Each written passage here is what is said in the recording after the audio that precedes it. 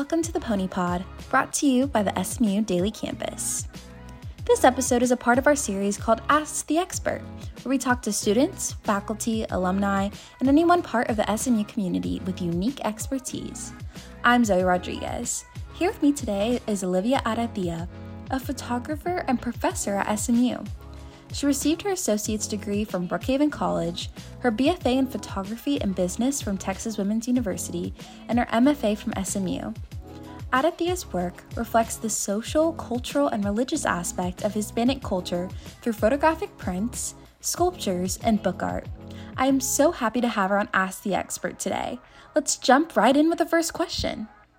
So, how did you get into photography? So I've always been into the arts, I think at a very young age. I was homeschooled my whole education, so I was homeschooled pre-K through 12th grade. So there was a lot of arts and crafts that we did. That was kind of the method of learning in my homeschool curriculum. But I used to do like a lot of creative things like drawing and painting, and I loved baking. I wanted to be a pastry chef when I was little.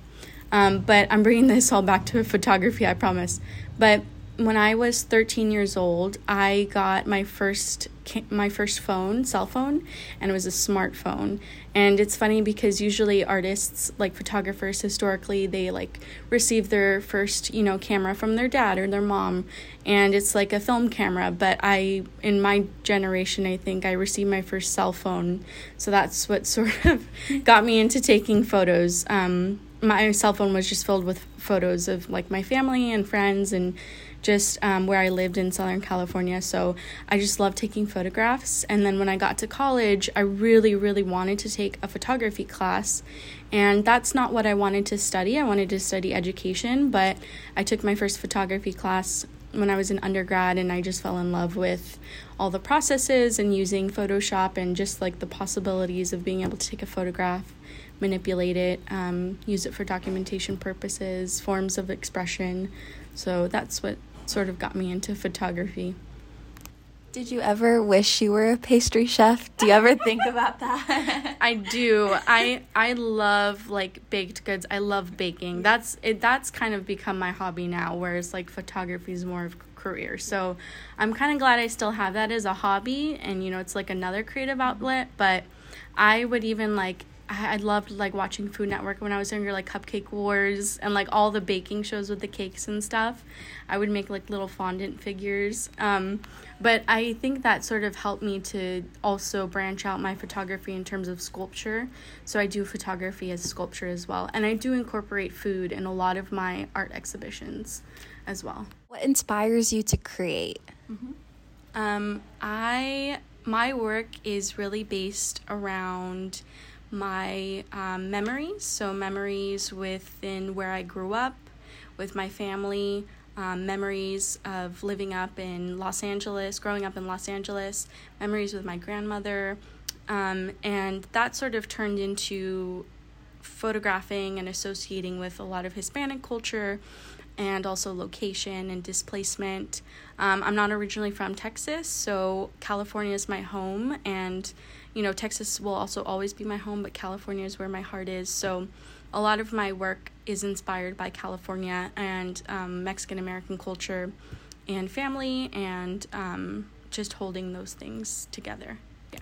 Going on with that, so what are some very central themes of your work? Yeah, so I recently had an exhibition. It was called Be There Soonish, and it was about trying to find a sense of belonging and place. And so I photographed my grandmother's, the interior of her house. I photographed all of the fake fruit that she had on the table, and I photographed her rooster decked out kitchen. She loves roosters, so she just had a bunch of rooster statues and rooster curtains and towels, and I just photographed all of that, and I took those images and I created stickers of them to put on the walls, and I created an exhibition of her living room and her kitchen and her space and her backyard. And so a lot of the imagery in central themes are about my grandmother and having just her experience with me and my siblings growing up. I think a lot in Hispanic cultures, it's a very matriarchal society, sort of grouping. So the grandmother, the mother, sort of the heads of the household. So I just kind of base it off of them. Yeah.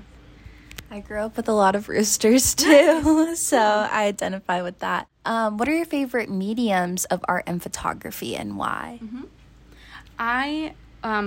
First, I love digital. I'm mostly a digital-based photographer, but I love bringing photography out as a 3D object. So digital work can usually stay within the 2D realm, where it's either pixels on a screen, or if you're printing a photographic print, it sort of stays within that 2D realm.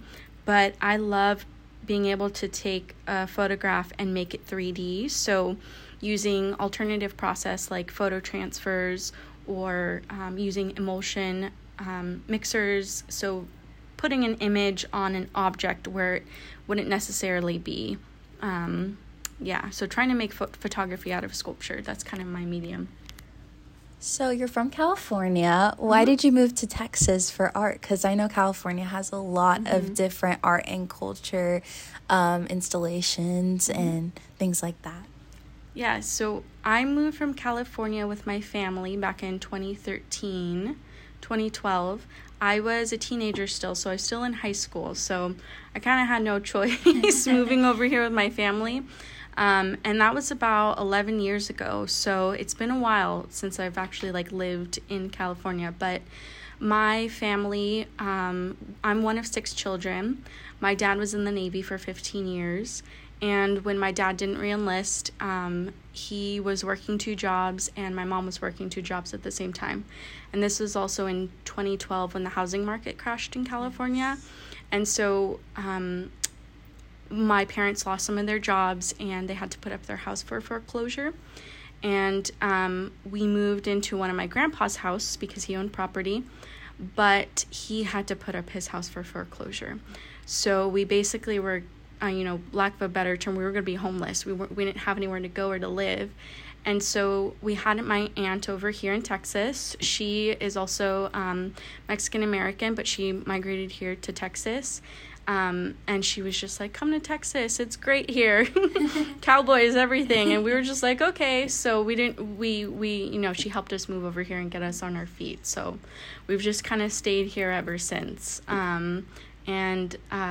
What kept me here, I guess, is just schooling. So right after my high school education, I went into community college, and then it just kind of went up from there. I just got all these opportunities. So Texas does have a lot of opportunity.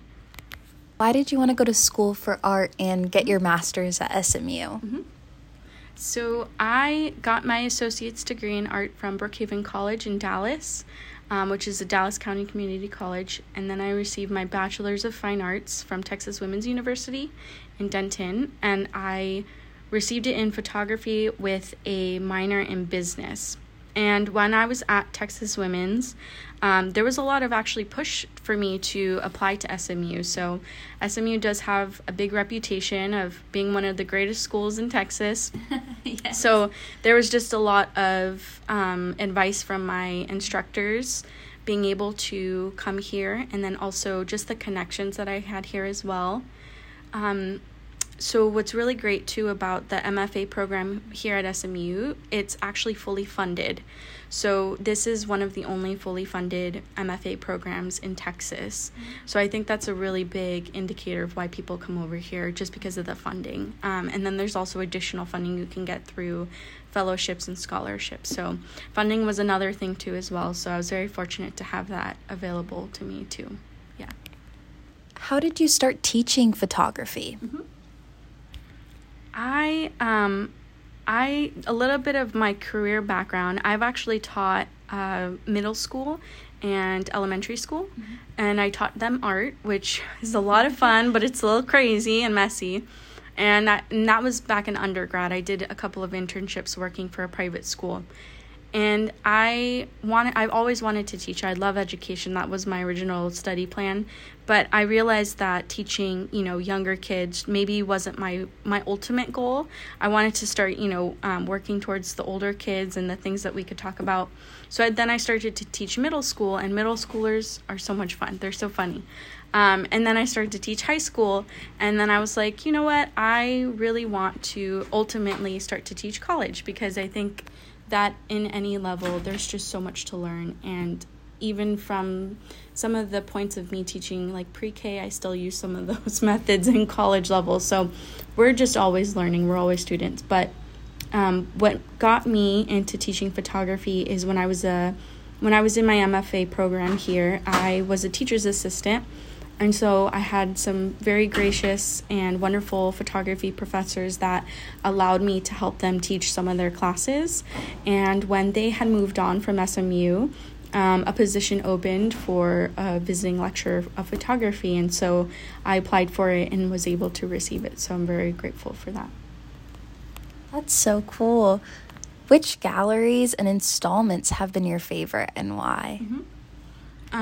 I have installed in the Latino Cultural Center, in the Oak Cliff Cultural Center, and then also there's a Goldmark Center in Richardson. And I think those are my favorite just because they deal with community. They're based around community versus like a private collection or a gallery space where work is being bought and sold. Whereas the works that I've donated or given to these places, these cultural centers, they're for the community. And by the community. So those are some of my favorite places that I've exhibited. So I know you have a website of all of your photography. Have you ever been asked to do projects on installations or anything based on your website? And do you recommend other artists to have websites as well? Absolutely. Yes. If you're an artist, I know it can be hard sort of starting or getting your foot in the door and creating a website, maybe not even knowing where to begin, but having a website, even if it's an Instagram, is so important. As artists, we rely on that publicity of our art being accessible and people being able to see it. So I certainly have gotten requests from people and have made so many connections through social media, and then also being able to have my website as a backup to show them just my archive of work. So yes, really, really important. Whatever platform you can put your work on, please, everyone needs to do that. And then last question, what advice do you give to other young artists? That's a good question, because having the perspective from someone who has worked or presented before in gallery spaces, I would say for young artists to continue, never stop exploring. I think that's my advice, never stop exploring. And what I mean by that is never stop asking questions, either by other artists, ask them what they're doing, never stop exploring different mediums, never stop exploring different subject matters, because I think what happens a lot with artists in their work is that sometimes we get stuck because we have this creative block and we don't necessarily know where to go, how to do it. We may have things like imposter syndrome, which I know I've had before, self-doubt, and so just never stop exploring and trying to branch out and do what it is that brings you the most joy in your work. Thank you so much for letting me interview you today. Yeah, of course. Thank you. I appreciate it. I'd also like to thank our audience for listening, and a very special thank you to the Ukrainian artist Coma Studio for the music track. Follow us on Instagram at SMU Daily Campus and Twitter and Facebook at The Daily Campus. Until next time, pony up!